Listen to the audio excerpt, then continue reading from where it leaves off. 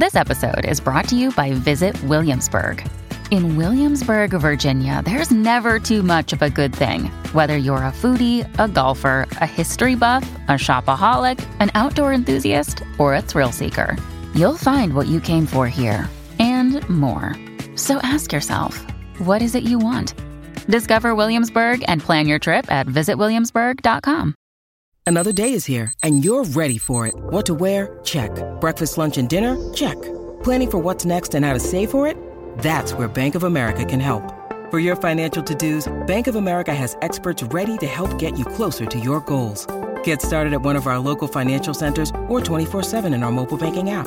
Find a location near you at bankofamerica.com/talktous. What would you like the power to do? Mobile banking requires downloading the app and is only available for select devices. Message and data rates may apply. Bank of America N.A., member FDIC. Hello, everybody, and welcome to our very first Q&A edition of Optimal Relationships Daily, episode 951. And this episode will also be the first to officially kick us off into our 7-day-a-week schedule. In case you missed the breakdown, Monday through Friday will be the same. Sunday will also have narrated relationship content, as you've come to expect. And here on Saturdays, we'll be featuring some questions that I've taken on Optimal Living Advice, another show in the network on which I use my background as an advice columnist and a life coach to answer questions sent in by listeners just like yourself. Certainly, we have a lot of relationship questions that come into that show, as you could imagine. And being that relationships are ORD's jam, we'll be featuring some of those relationship-oriented questions here on Saturdays so as to see how practical relationship advice can be applied to real-life situations. Now, today's Q&A will probably feel a bit more like a psychology class than the other advice episodes do. But I think it's for good reason, as we will lean on a popular theory to help our asker out with her question about how attached is attached enough when it comes to her romantic relationships. And plenty of examples will be provided too. But I'm getting way ahead of myself. Let's hear her question now, help her out, and start optimizing your life. I often feel like my relationships, specifically my friendships, aren't strong enough. I know all relationships are different, but I don't feel as though I have the same closeness, inside jokes, bouts of laughter, in-depth conversations that I see others having. I'd say I only have that with my sister, and I don't know what I would do without her. The more I realize this, the more I go out of my way to be extra kind to those in my life, but it still doesn't seem to work. I'd appreciate the help if you have any thoughts on this. All right, lots of great relationship questions coming in lately. Yet another one here to add to the pile. So, this is an interesting spot to be in, right? Because you've done what a lot of people in this conundrum have not done, and that's taken responsibility for the role you play by going out of your way to be extra kind in your relationships as a means of strengthening them. So you've made the effort to be the best you can be and followed my golden relationship rule, which I don't know if anybody knows it because I don't really say it on here, or I haven't yet, which is being the partner or friend or whatever that you want to have.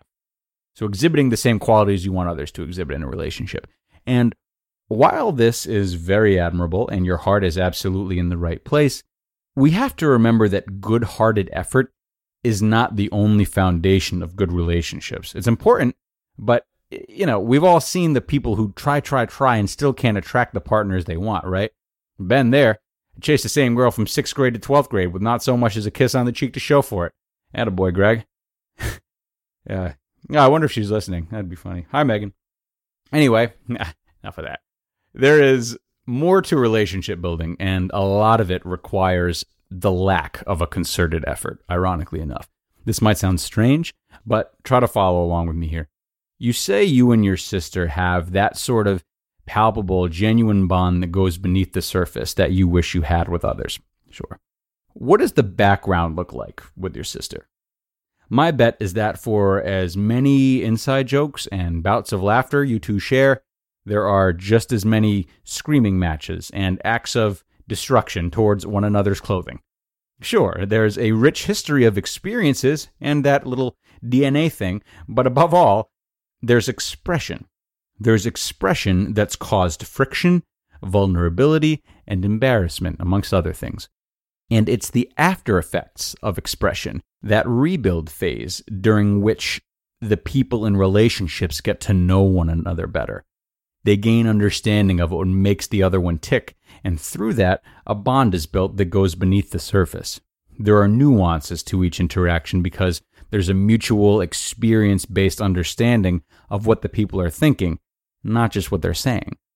What I'm saying here is that those kinds of nuances, those ups and downs, are limited in how well-defined they are if there's only one emotion all the time. So, if you're being nothing but kind to your peers, while this is a wonderful conscious effort for you to make, it's also a means of restricting the other parts of you that have to be seen for relationships of all kinds to thrive. Good relationships are multifaceted and cannot be forced. The intricacies of any friendship start organically, and you're not being organic if you're only showing your kindness. Think about your relationship with your sister. When she comes to mind, what pops into your head? Kindness? Maybe a little bit, but I would bet my bottom dollar that there's a lot more than that, because there's a lot more to her than that. If you're going to strengthen your relationships, you're going to have to express yourself more, which will probably mean asserting yourself more. You're going to have to argue, challenge, and be more forthcoming with your true feelings so people start to see that you have a pulse.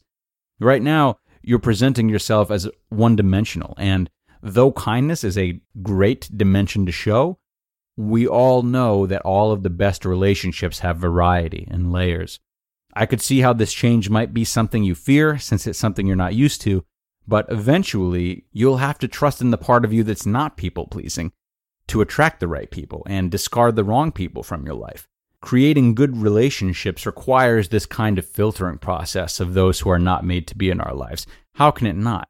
And it's common to try to avoid this process as it can involve plenty of temporary pain, but it's a necessary step that will not be arrived at if kindness is your only MO all the time. Am I encouraging you to start screaming at anyone who does something that you have the slightest problem with? No, we're going to stay in adult mode, but there is definitely a middle ground, you know? Now, practically speaking, this middle ground, this hotbed for new relationships, might be found faster if you purposefully seek out polarizing groups or situations. Yes, you can take the key step of presenting yourself more honestly with the friends you already have, but jumpstarting that side of yourself can happen when you put yourself into situations where you don't have much choice in the matter, if that makes sense.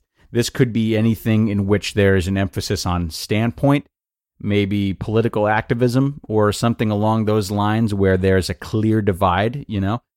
Though you'll all theoretically be on the same page about something, a gathering like this spikes your inclination to stand by something and not sacrifice your needs simply to appease others. Plus, you're meeting like-minded people that share the same sense of passion and vigor, which of course speaks to something far beneath the surface for both of you. And that's what good bonds are all about. When you need mealtime inspiration, it's worth shopping Kroger, where you'll find over 30,000 mouth-watering choices that excite your inner foodie. And no matter what tasty choice you make, you'll enjoy our everyday low prices, plus extra ways to save, like digital coupons worth over $600 each week. You can also save up to $1 off per gallon at the pump with fuel points. More savings and more inspiring flavors make shopping Kroger worth it every time. Kroger, fresh for everyone. Fuel restrictions apply.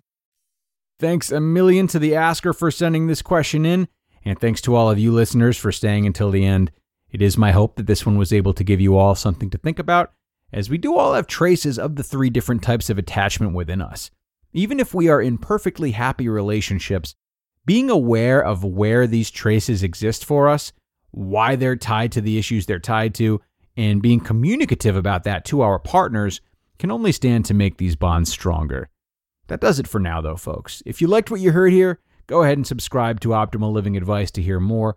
Or if you'd like my help with a question of your own about relationships or anything else, you can go ahead and email it to us at advice@oldpodcast.com. Advice@oldpodcast.com. But otherwise, I will see you back here tomorrow for our very first Sunday show, where your optimal life awaits.